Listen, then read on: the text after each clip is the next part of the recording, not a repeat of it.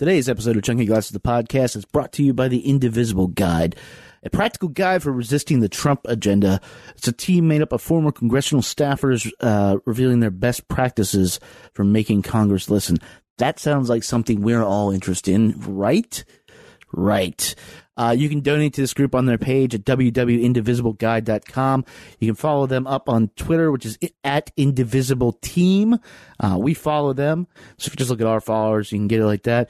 They have weekly calls. They have put out emails. They make videos. They're keeping you informed so you can, as the kids say, stay woke, and we can maybe get some shit done. So that's Indivisible Guide. They are awesome. And now let's get on with the show. Okay. It happens here, and it finishes here. Two men enter, one man leaves.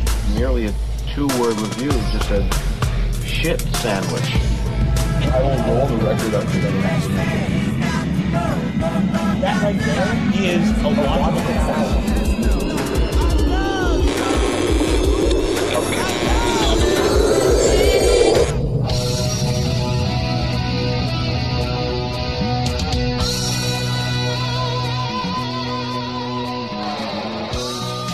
Welcome back to the Basement, fellow music lovers. You are now tuned in to yet another exciting adventure with us here on Chunky Glasses, the podcast.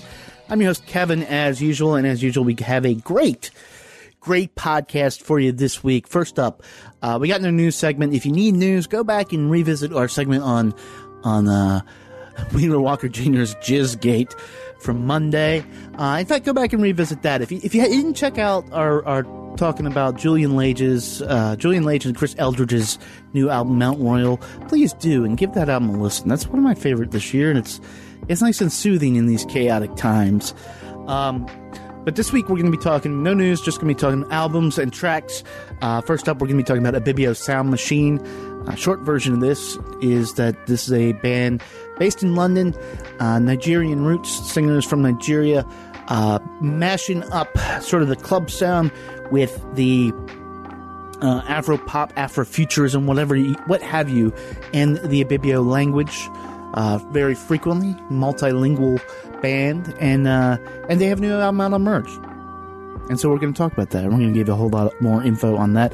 And then after that, we're going to play a track from a guy that I'm glad we're finally doing this on the podcast. And honestly, I think we're going to be talking to him later on. I'll tell you a little more about that at the back end. But Will Eastman, DC's own Will Eastman, producer, DJ, proprietor of Youth Street Music Hall, the legendary music hall. He has a new album out called Hilo, or Hilo, I think that's how you pronounce it. And then, so we're going to be playing a track off that for you to check out, to maybe dance to. Kicks ass. And that's your podcast. It's going to be a quick one, in, out. So if you got your beverage and you're relaxed and you're set and you're ready to join us down here, hang out for a little while, let's head on down to the basement, kick things off talking about Ibibio Sound Machine.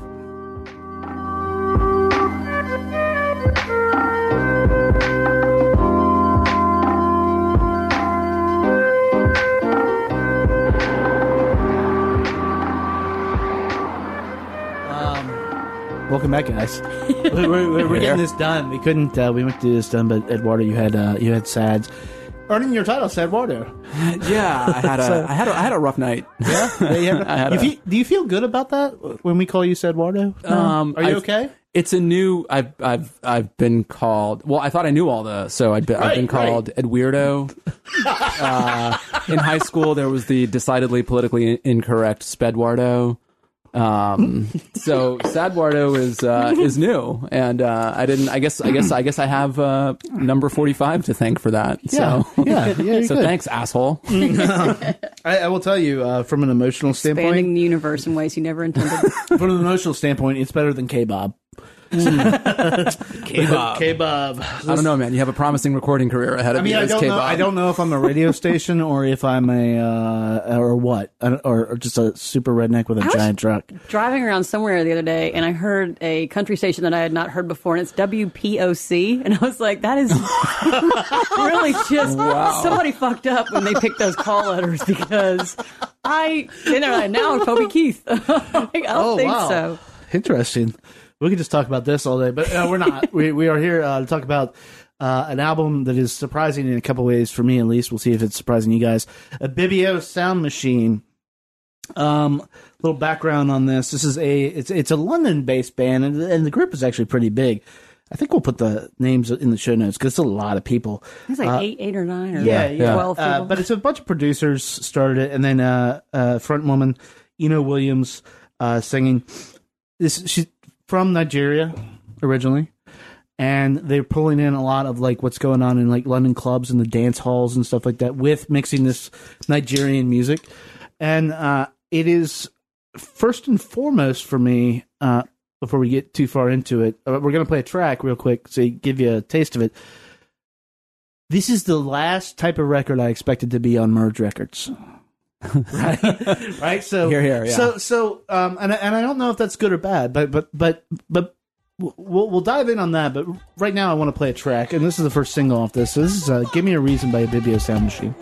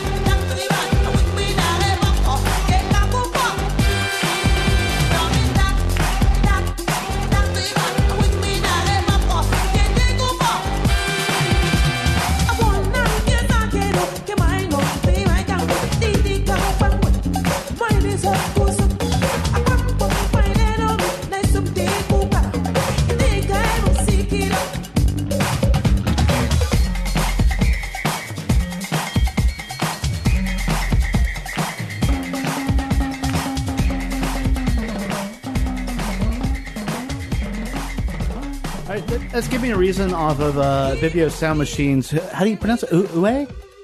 Why? The album, I think, is Uye. Uwe. Yeah, okay.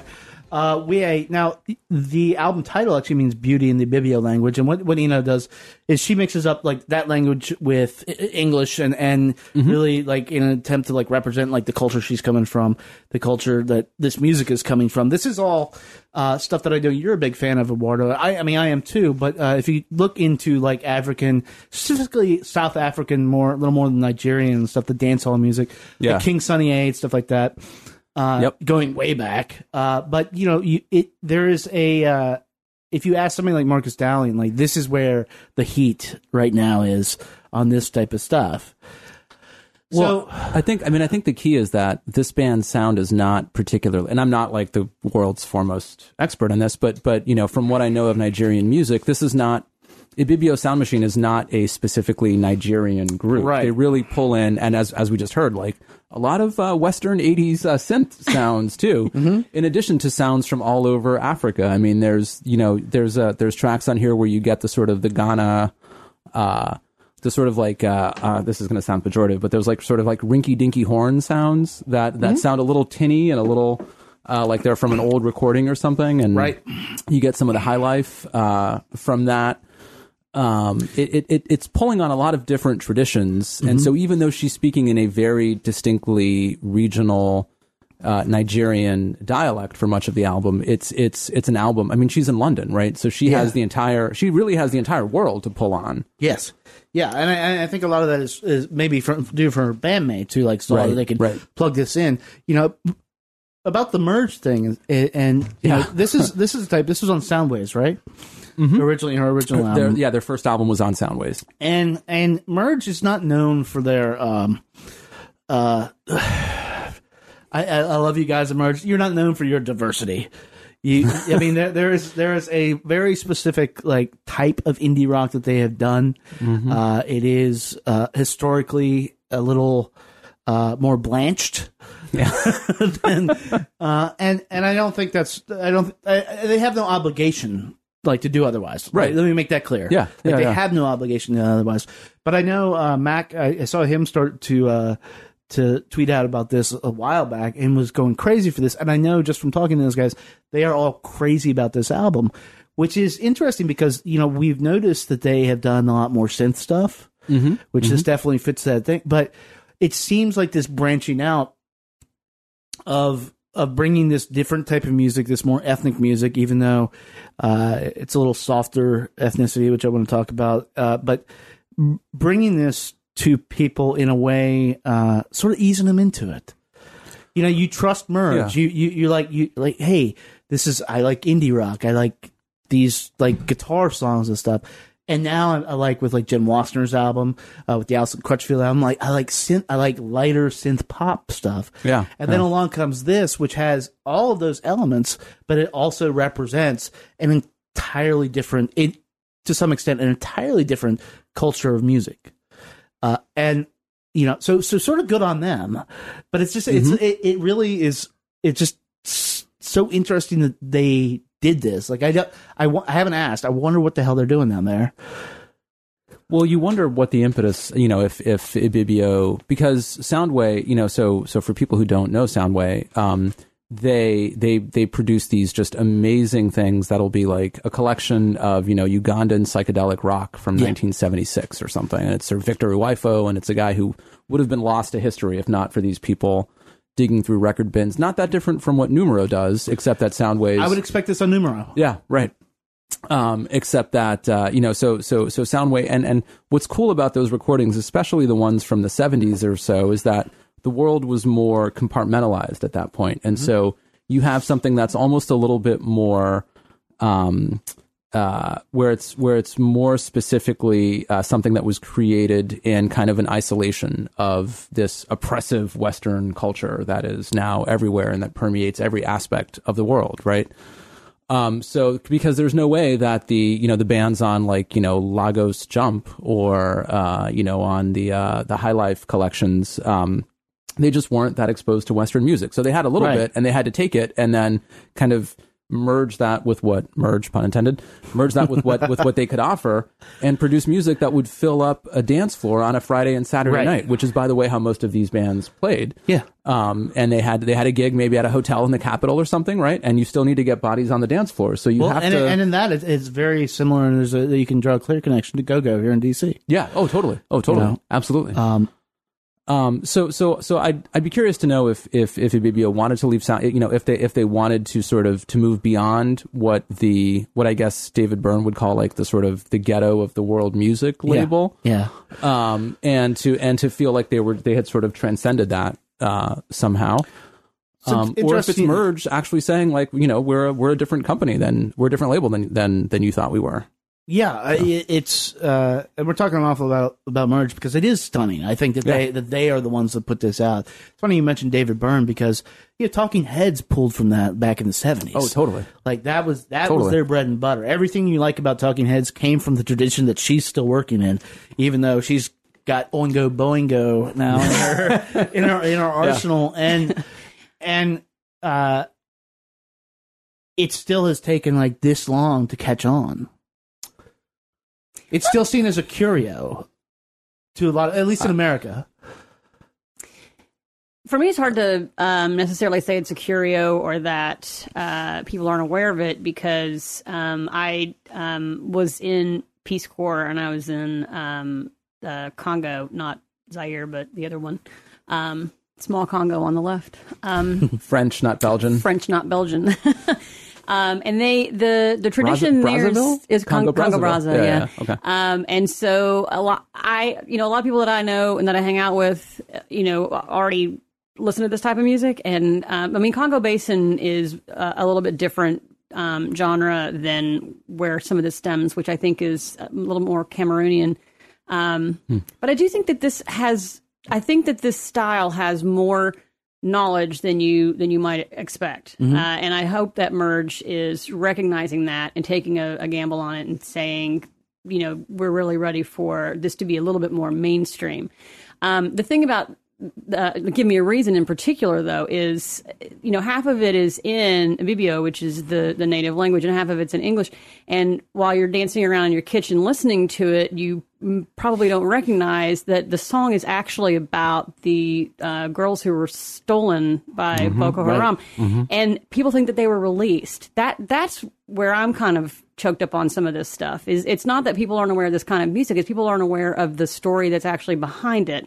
If you talk to the majority of Americans, if they even remember that those girls were swiped, they think they were released. No, 21 of them were released, but 270-something girls were taken. And of the 21 who were released, I think there were babies that had come as, subsequent to the rapes that those girls went through. So this music is...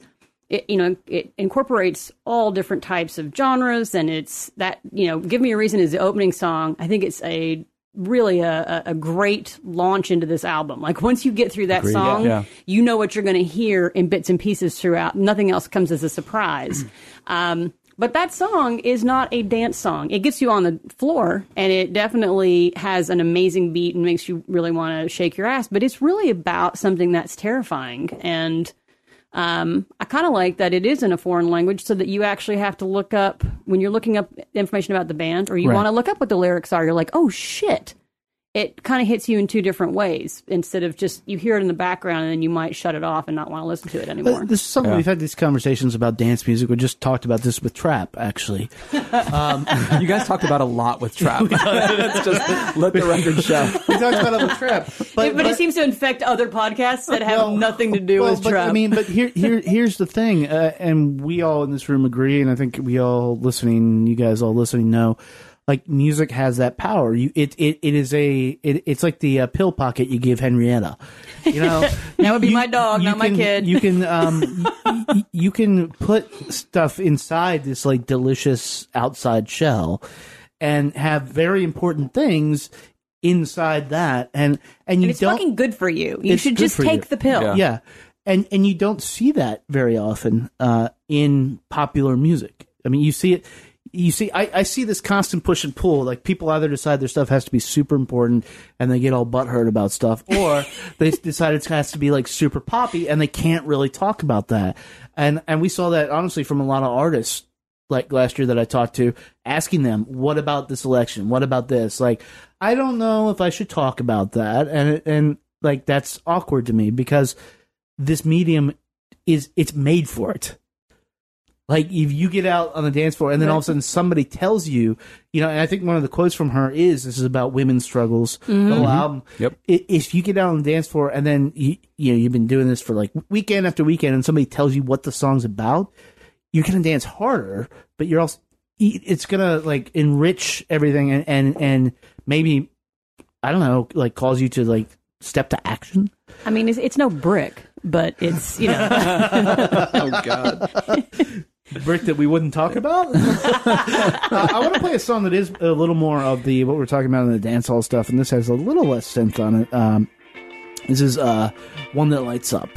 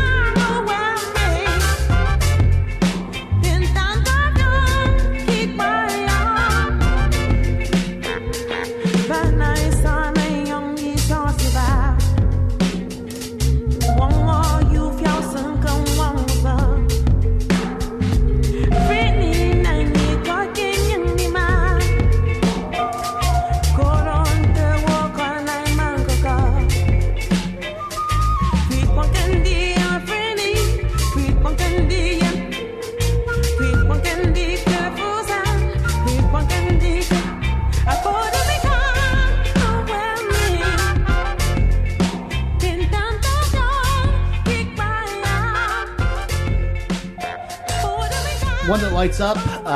That's the horns you're talking about, Eduardo. But that's also what you would more traditionally hear in a cooler moment in a dance hall in Nigeria or South Africa, where it's just like it's cooling down. It's just a nice groove. Those little sort of like keyboard sounds at the end are right off of the Kono no the Congotronics albums, and they have this like sort of warped sound or something. Like there are a bunch of Casio keyboards that have been just left out in the rain for too long. Yeah. And they're being played through like, water sogged amplifiers, and what comes out is this weird sort of effect. But so it's an example of them as you were saying, Kevin, just sort of being very true to like what you would expect to hear if you're out on a Friday night in some major city somewhere in the continent of Africa. But then it brings in things that don't quite belong in that scene either. Right, which is, I mean, I didn't research it enough to get the feel of, because it is sort of two different sides, like her and some other people, and then these producers that work with them that were more the dance thing, and which is a side that we all can't speak to, is like the dance side of this, but it's very there and it's very real. I mean, right? I mean, if you just use some imagination. I mean, if you are in a London club, which honestly is going to be more influenced by this than anywhere in America. Yep. You already know these rhythms, you already know a lot of this stuff, but the sound just in basic club music is like, I don't know which one they were trying to honor. Like, what's their focus here? Like, is this simply she came in and said, hey, I want to do this. I want to talk about where I'm from. I want to do this. And can we do this and match it up with your thing that has nothing to do with any of this, and maybe have a hit product? Or is this is this maybe a unified effort to say, look, this type of music needs to get to the world, and we need, back to the pill metaphor, we need to get it to you in something that is easier to digest. Because again, if you go back to any of this music, go back to the source, like this is that light. Like the influences are never necessarily direct. They're there, but they're never overt. They're never necessarily direct. And it's a little mutation of it, which is either evolution or intentionally playing to the crowd. Well, I see this as somewhat broadening their sound from the first album, in the sense that, so, you have Quiet, aptly named Quiet and Lullaby, both of which are decidedly downbeat compared to the rest of their catalog. Or Cry. The song Joy, Iderisit, has like a weird, and maybe I'm the only one who heard this, but like a weird sort of like Echo and the Bunnymen kind of guitar sound happening at the beginning, where, if you just sort of close or like New Order or something, like it doesn't sound at all like it's going to be what it becomes. So I think in terms of the group's musical evolution, what they're trying to do is they're trying to kind of to broaden their base. And I think very deliberately to say with that Echo and the Bunnymen. I mean that's we're reaching out for old white guys. I know, and that's what I'm saying. Is Phelan never did that, but it's also it's weird choices. I'm not saying they're good or bad. It's so many weird choices. If you were trying to do that I almost have to believe that they absolutely aren't. They're just like, this is what we like. You talked about the Western music not necessarily saturating like these markets and stuff, so they have limited experiences. If the limited experience is they heard Echo and the Bunnymen, and that's the only thing they heard. This is a different setting because they're London based, right? So they're so unlike these guys from the 70s who really did exist in sort of a different environment. And this is a weird thing with the Soundwave catalog, where half of it is sort of almost like the way we fetishize like undiscovered, nations in the Amazon or something. Like they've never been in contact with the West. Like some of the feelings you get from those 70s records are a little bit like, whoa, this is crazy, and this is totally removed from kind of the experience that we all think of as being the 1970s. This is a very informed take on current African music, on current Afropop, on current dance club music. I think. I probably listened to this with clearly with a much more shallow view than you guys did, in that I just listened to it song by song and thought about, what does that song sound like? What does that song seem to draw from? No, that's how I listened to wasn't it. really thinking of it as what are they trying to accomplish or were they trying to draw in. One That Lights Up really hit me as it has much more of a calypso feel to it than some of the other songs on here. And it's kind of amazing because it is when you walk into a record shop, for those of you that still have a record shop near you, they have like one whole section that's just called world music. And like this you could basically have this album just on top of the sign that says world music, because there's a lot of stuff in here that I know, because it kind of ties into. I think NPR did that, like new world music. It was just right. This is everything. This actually ties into. There's some stuff that sounds like Grimes in here, which is very heavily K-pop focused, and so you really start to see all the tie-ins between. Where you get reggae, where you get calypso music, where did K-pop come from? Right. It all kind of springs in this giant circle, which apparently there's weird chiptune stuff in at here, the beginning of all of it. Yeah, 8-bit like chiptune stuff. Yeah, which is like what? Like I don't know if that's big in London right now. Dowling would actually be. He wrote a whole piece on it, but. Well, I know. It shouldn't be. So a weird thing about the K-pop and about just this idea of like when we say global, and what we mean is like outside the U.S., right? Oh, someone brings a global perspective. What is that? We all live on the fucking globe. You're talking about all the places that still play Roxette. Right. Roxette is the test. If you can sit in public and if they play Roxette, you're not in the United States. You're somewhere else. You're in Europe. You might be in Johannesburg. You could be in Hong Kong, but you're definitely not in the States. A lot of the last time I was in Rwanda, the sort of the big scuttlebutt was that there was now a biggest building in the downtown area. Yeah. And it was the Chinese embassy. It was bigger than the American embassy. And it's because China is, and I'm sort of trying to channel Dowling a little bit here, right? It's because China realizes it needs to, it can't be the world's toxic dump site forever. Right. It realizes it needs more minerals, and it's looking for our China demo, and it's looking for the official government demo. But China is investing heavily in Africa. There are as many Chinese delegations, and Congo used to be a communist country. In fact, it was a communist country until I want to say 91 or 92. And the Chinese were all over that place. And most of the dams, most of the infrastructure when I was there were Chinese. Exactly. And because I was actually going out into communities that had never seen someone who was not African, I got called Chinese a lot. And listener, I have red hair and blue eyes. I do not look Chinese at all. But that's how much the Chinese had infiltrated that country, because it's right next to Angola and right next to Zaire. And it was an entry point for them to have an amazing take on minerals, and then Point Noir is right on the coast. So they could just ship them right on out of there. Yep. The Chinese are everywhere. Yeah. Everywhere. Do we want to play another song? What do you guys? I picked two songs, and I didn't. I usually ask up front like what you guys want, but I didn't ask that.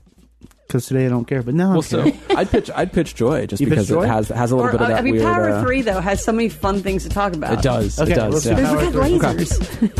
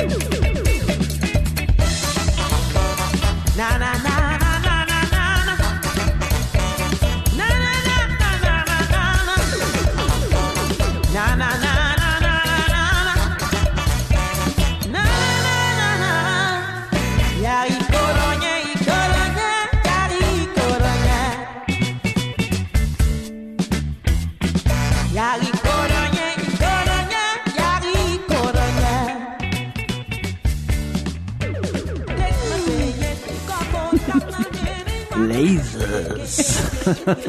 What's that sound again, Carrie? Pew, pew, pew. Yeah. Power 3, powered by lasers. How do you say that in Portuguese? Poder de três. I meant pew, pew, pew. I think It's like this is like dogs barking in different languages, right? right. So like in Portuguese, Wow, wow, wow. it's not woof woof, it's ow ow. Right. That's what dogs say. Okay. In French, I think it's wah wah. That's not. Wait.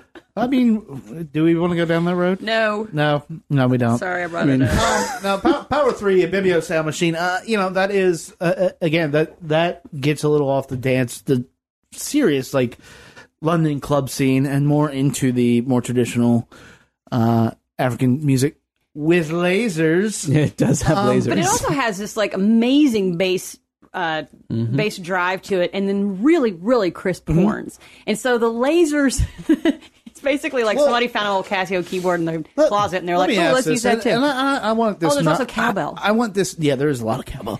I want this not to be an insensitive question. I don't know if I can make it not an insensitive question. So when synthesizers came up in the 80s, right? Mm-hmm. You had like sounds like this because people were just like, I have this DX100 right here. Like, you know what I spent more time doing than trying to play Walk of Life? What's that button do? Yeah, exactly. Yeah. The storm cloud, Right. or the helicopter, or the lasers, and so I'm always interested to see like how, especially if you're doing dance music, it doesn't fit in say a Sting song, but if you're doing dance music, like you can add this stuff in, and it's something that I've often wondered about, like African music, South African, especially like the dancehall stuff.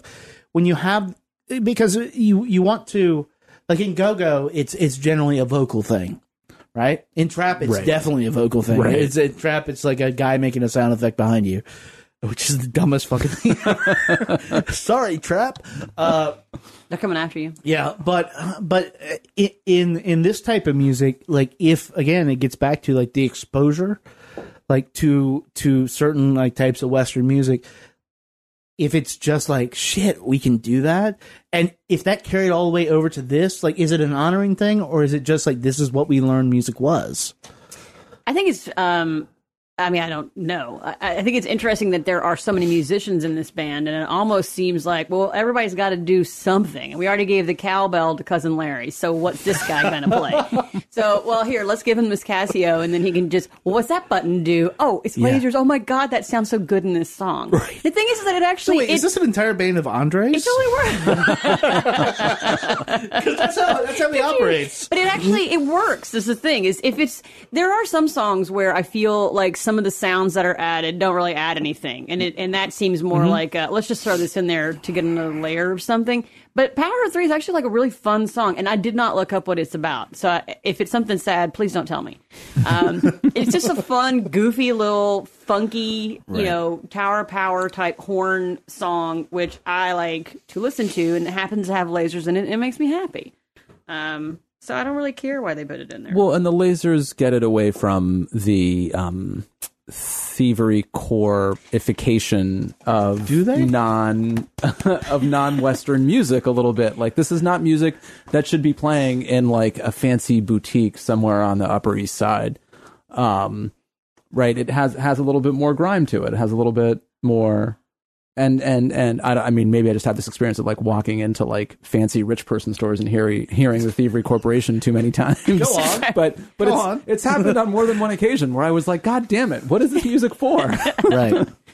At a really, really high-end Asian fusion restaurant. Yeah, right. It's all white in there, It's just, it is. Dove Gray. Yeah, I mean, I don't know. Honestly, this is sad. I don't know enough about Thievery Corporation to actually speak to that. I know what I hear. I don't like them. I know everybody else on the planet does. I actually had that written down in my notes. I think it's really odd that the three of us who do usually come at things very differently all have the same stuff written down for this one particular band, which covers everything. Which covers everything. But yeah, I mean, to that point, I would contradict that, man. I would say that you are now at least 100% likely to hear this in a thing, because back to the merge thing. This is eased. Yeah. And it has authenticity. It has let's try and that decide shit. if this is negative or positive. This has eased the getting into it. Any ethnicity that is left in this, and look, this is Nigerian music light. Oh yeah, right. Yeah. So any ethnicity, and this is on us Americans, specifically white Americans. Like, we can't handle this shit. Like, we really can't handle this shit. So it is, and I'm not saying they did this on purpose, but it eases a way into it. So now if you're in that show, or if you're in the Asian fusion restaurant, you're going to want to hear this, because this is your friendly, like, oh, that type of music. I never heard that, but now I like it. If this is one of the CDs that they feature in the little checkout area of Old Navy, that's when you know they have officially made it. Oh no, I think you'll be able to buy this at Whole Foods. Yeah. But Whole Foods, they also do try to like spice it up a little bit. Although I have seen some really stupid stuff in their checkout line. But because I was thinking Whole Foods, but you would actually expect to see this were it still in its original form at Whole Foods. This is going to, now that it's on Merge, I don't know that Merge lends the music itself authenticity. I think that the authenticity comes from the music itself, but I think it lends it the safety net that white people will now listen to it. It's an immediate audience. Like, here's something that like white people do a lot. They owe allegiance to labels. I don't know if that's just white people, but I know. Yeah, I don't do it, but I mean, I know people are really indie rockers. You know, white really people. Into, you know how they act. Yeah, I do. But you know, indie rock kids are really into labels doing stuff, and so it being on Merge is going to it's so frustrating, because look, the album's fucking great. The album's great. And what we're talking about now is sort of like the impact that it's going to have, or what it means for other stuff, really what it means for other stuff coming down the pipe. Yeah. If Merge takes a step, and this is successful, which I think it's going to be, who's the next label? Like Burger Records? like Captured Tracks? Like, oh, we have to get ourselves some like Nigerian music.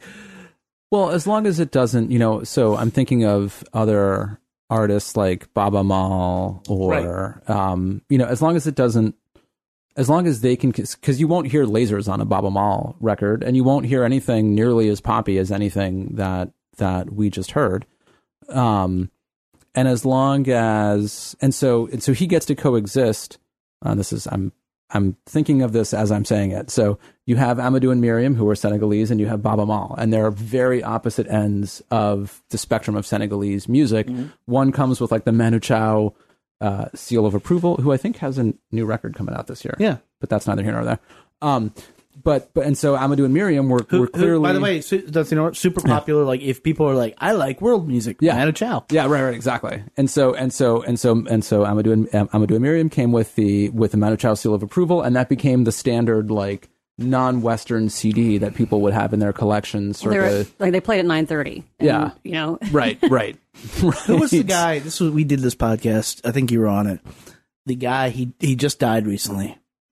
Everybody was like, I know that guy. Huh? Onyebor? William Onyebor? Yeah. Where everybody was like, I love that guy. Like, you literally only know one guy, and because he was in Pitchfork. Well, everyone has a passion for these things that get rediscovered, right? So that's the sort of like the Fat Possum stuff. Yeah. When all those guys that turned, you know, or even going back to the 50s and 60s, when it turned out that like people who were on the American Anthology of Folk Music were still alive. But like Sixto Rodriguez, everybody went nuts when that came exactly. out. Searching for Sugar Man or whatever. Sugar Man, yeah. Jim Sullivan? Yeah. He's on a spaceship. Shh. Yeah. But I think, you know, I think the weird and you know, where we're sort of going is like, there's a lot of hypocrisy in what we Westerners consider and what we want, and how we crave like authenticity as an experience. Are and you we saying want white to people know, are hypocritical? I'm saying, how dare you? I'm saying we are massively hypocritical. Send more to the white man with all the cats. we need to make up a word that is beyond hypocrite at this point for the majority of us. Not to be so down on us, but I mean that is something like we're going to be talking about on the future podcast. Not about future, we already did that one, but on a future podcast about nature versus in nurture, the future. and it's going to be the whole thing. And that's going to be fun. It's a stunning article that you sent, and it is, and that's my bread and butter. That's what I went to school with. Yeah, and it is a question that I often ask that I sort of wanted to bring in with this a little bit because it is. I don't think you can fault people for not responding to something necessarily. At the same time, it is, and I don't know if hypocritical is the right word, but it is sort of gross when like people latch onto the one thing, right, and then refuse to like explore further, right? Or, but that's also it becomes tokenism. There's so many like in the Venn diagram. There's so many like subsets coming in here. You have the industry, you have your upbringing, you have the different cultures and stuff. So there's so many different ingredients going into this, and why you don't do this. So again, we said a lot. Kudos on Merge. Yeah. Because that was a bigger step than I think they thought they were taking. To not go further into something that you have heard one example of and you think is good is actually in this day and age completely inexcusable. Yeah, I agree. If you had to go out and invest in, the time and effort to go find a record and then buy that record and then go home and listen to it and really invest in spending that kind of time, maybe. But now you can go to fucking Wikipedia and look up anything you want. And not only do they have all of the influences, you can get into some really deep dives and then click a stupid button and it'll take you to a place where you can actually listen to a sound clip of something. That's all you need to do, and then you can go and you should add it if you're a fan of music. If you just literally hear this in dance hall and you don't give a fuck. If you hear it hear it in decades and you're just like sweet, like you're not going to do that. But if you are concerned about what you consume, then it's absolutely a failure if you don't do that for everything. In the very early days of digital music being a thing, jazz and classical were a much bigger share of digital music sales than they were of physical media. Classical, and it's because there are so many dicks like if you go to the store, there is some judgy asshole who's going to tell you that the thing that you want isn't actually the thing that you want, right? And so all of a sudden, on the digital side, these you could bypass these gatekeepers, like the judgy, stern-eyed person at the record store saying, "Well, that's the wrong kind of jazz to like. You should listen to this or that." When you try to buy something, yeah. So this is sort of along the same lines. Like if we live in a magical time. If you want to spend a week listening to nothing but Chinese classical music, you can do that. If you want to completely reprogram how your brain processes music, put your Spotify list on private, and nobody needs to know. Right. I'm literally trying to rejigger my new to you every day to include stuff because now the algorithm knows what I like. It's watching me. And it's there's always a Buck Owens thing on there. There's always a, look, I'm pretty easy. So telling. Buck Owens, Roger Miller, some REM, no U2 yet, but it's coming. And so it is. So it's having to dig into that, but it's because I actually have the benefit of having time, or at least the benefit of being stupid enough to spend the amount of time that I do listening to music, I can do what you're saying is queue up 4 hours of Chinese classical music or whatever. Just something that's like that uses a different mathematical foundation for musical theory, right? Right. It's not a base 10 music society or something. Right. But you can do that. Instead of spending your time just listening to the stuff that you think is great, which you should do. That's important. That's important. Yeah. Especially now, taking care of yourself. That's really fucking important. But instead of doing that, if you can just be I like music. I like things bouncing around in my head, in my ears, and I'm going to go with this. Yeah. I can't believe I'm admitting this right now. I heard Wu-Tang Clan for the first time 2 weeks ago. Oh my God, and you made fun of me for not listening to Marky Moon. I did. I did that. So where are you with Wu-Tang? Well, that's the interesting thing. Is Hut 1, Hut 2, Hut 3, Hut. Yeah, Old Dirty Bastard live and uncut. No, No, it's fucking phenomenal. But what I did is It's because he died, isn't it? Is that why you decided to go back in? No, it's because I literally was doing this thing where I'm like trying to listen to new music, and then people kept saying Wu-Tang, and I'm like, yeah, Wu-Tang, and I realized I was full of shit. Like, I never heard, like, I've heard it, but I've never listened to the albums. What we need is a time machine, and for you to be in the backseat of a car in 1996. Yeah. Super high. And hear the Wu-Tang for the first time. And so that's what's interesting. I can't, like, revisit that. So I'm literally just sort of soaking it in and looking at directly, not down the line, because they influenced everybody, but directly, like, what was out then? Like, what was happening the year later? What happened on these solo albums? And doing like 8-hour stretches of nothing but like Wu-Tang related material, which is not good for you. But it's definitely it alters your chemistry in a good way, I think. Because when I'm done with it, dude, I'm done. I probably will never listen to Wu-Tang again. But totally sated on Wu-Tang. Yeah, but that type of like doing that type of stuff, I think back to Ibibio Sound Machine, this can be a gateway into it should be. Like it look, hipsters like Numero, right? Hipsters like Soundway. Like they like these like niche labels that can because it feels authentic. Right. Merge is authentic in a different way, but it's none of these things, and they're saying to you, yeah, let's do this. Yeah, I think that's exactly the sort of the utility of a group like this is not only can you love and enjoy the fuck out of this album, but hopefully it takes you to Baba Mal, Checky Low, Salif Keita, King Sunny 8. Like just there are just so many sounds out there that you haven't heard, and we should all go out there and find them. So. Yeah. So I'll start with you. What are you going to do with this? I'm going to buy this. Yeah? I'm going to buy. Solid buy? Yeah, solid buy. All right. Carrie? I'm going to stream it. You mean try it? Yeah. I've listened to it substantially. I like this album. I don't know that it is a great album. I feel like a lot of my love of this album is actually steeped in a lot of nostalgia. Mm-hmm. I don't know that it is based on the quality of the album itself. So I can't. But it's evoking a little bit of that, and then. I will have to say that much like Boston before it, I can't divorce the feelings that this type of music gives me from the music itself. Right. So it's hard for me to kind of step in and say, "Oh God, you guys should buy the fuck out of this album. It's the best, example of this music ever." Because I personally know a number of other albums that I enjoy far more than this. I think it's great. I think everybody should stream it at a minimum and then jump full foot into it if you like it. Yeah, I'm actually the same. I'm going to try it. That's what I would say people do. I try it and do it what we've been talking about for the past it's 20 minutes. Spotify. It don't cost you nothing to listen to it. Right. And then once you love it, buy it and support this artist and support Merge. Go see him live. Yeah, and seriously support Merge for going to see him live. I mean, personally, I will buy it.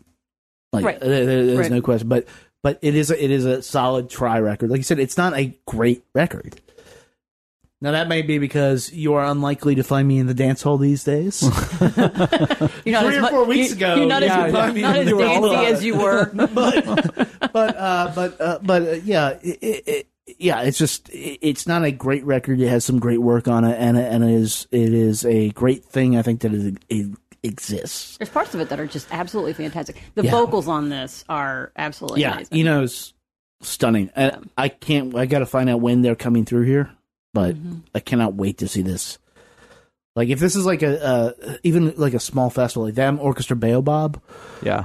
Some people just blow your fucking mind. I'm definitely going to overnight. see them live. Yeah. Just because I want to see who's playing that Casio keyboard. Pew, pew, pew. It's a cat. It's a cat. Thank you guys for coming down. Ibibio Sound Machine.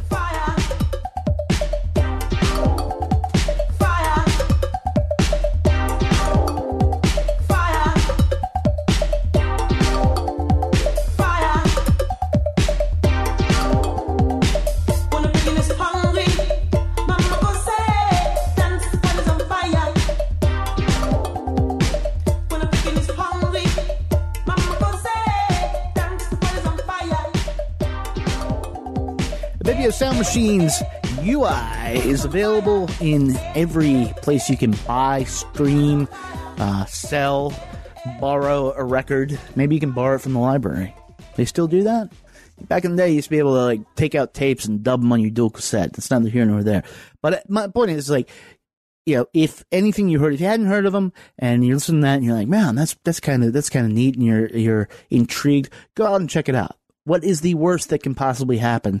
That you spend maybe half an hour thinking like, yeah, no, this is not my thing, or oh yeah, this is my jam, and all of a sudden you have a new favorite band, or at least somebody that you want to get out and see, when you want to support. So that is out there. Looking forward to see what they do down in the future, and so happy they're working with Merge. You know, that is, talk about using your platform for good. You can Merge has always been, they're great down there, and great. They're like a talent magnet. You know, they just sort of attract like-minded talent. But turning this corner and starting to do music like this is definitely intriguing, like you heard us say, and I hope to see more of it. Because now they got the platform. Now everybody knows who Merge is, and so they can really do some good stuff. So there you go. A BBO Sound Machine. Before we get out of here this week, I said I want to play a track by Will Eastman, so that's what we're going to do. His new album, Hilo, has a little background to it. So in 2014, you know, Will has made a name for himself as a DJ and a producer. He owns the magnificent U Street Music Hall. Used to be a dance club, and now they put on shows with the 930 Club. It's one of the best sounding rooms I've ever been in. And it's a great place to see a show or just dance. But, so, you know, he's had a pretty good run of it. And in 2014, he found out that he was adopted. Now, as somebody who myself is adopted, I've known for forever. I can't imagine finding out like last year or something and I don't think Will could either. Sort of turned his life upside down and had a lot to deal with. And the results are this album. You know, he channeled a lot of wondering about identity, all these questions that you have in this situation into the album's 8 tracks. And it shows. This is an evolution for Will, I think. There is all the dancey goodness that you are used to, but there's also a lot more collaboration. There's even like Alex Tebelev from Paper House and Black Lodge on here.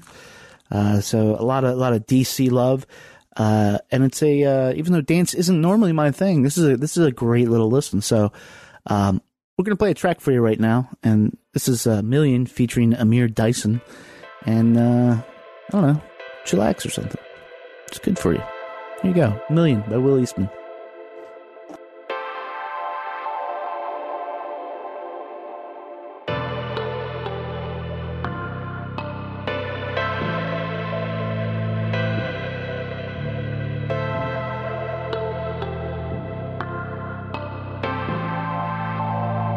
If I had $1 million, if I had $1 million,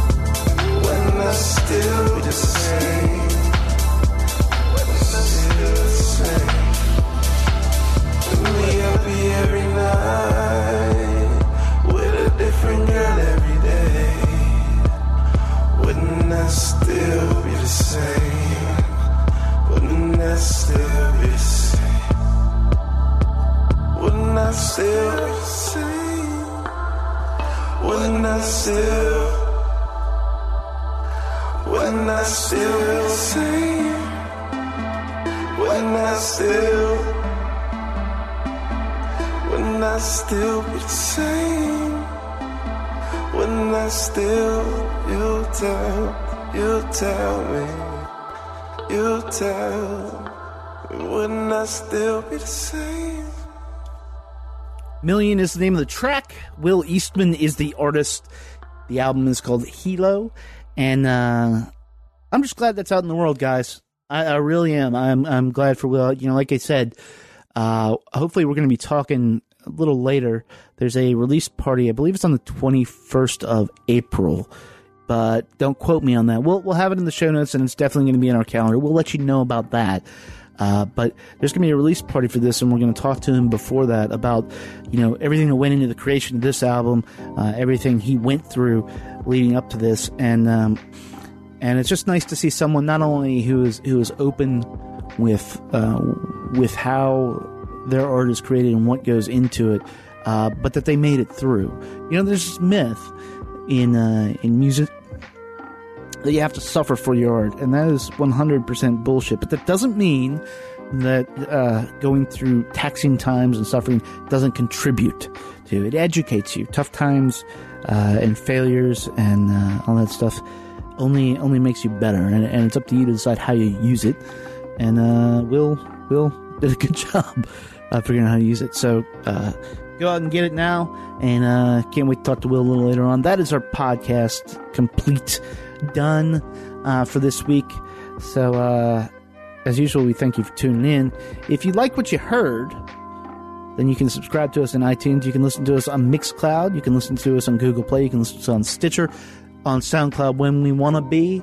If you want to leave us a review or give us some feedback, got some great feedback actually about our Discologist series recently that we're going to be changing up a little things we do. Maybe talk about some smaller albums. We'll talk more about that a little later on. If you are of the mind that you're like, I think I could do this, I want to sit down and hang out with you guys and maybe drink a few beers, hang out with a few cats, hit me up at kevin@chunkyglasses.com, and we'll see. Always looking for new voices, because honestly, I get tired of hearing myself talk, and so do all you guys, which is why we're done. Thank you guys for tuning in. We'll be back in a few short days. Until then, be good to your ears, but be better to your people. We'll talk to you soon.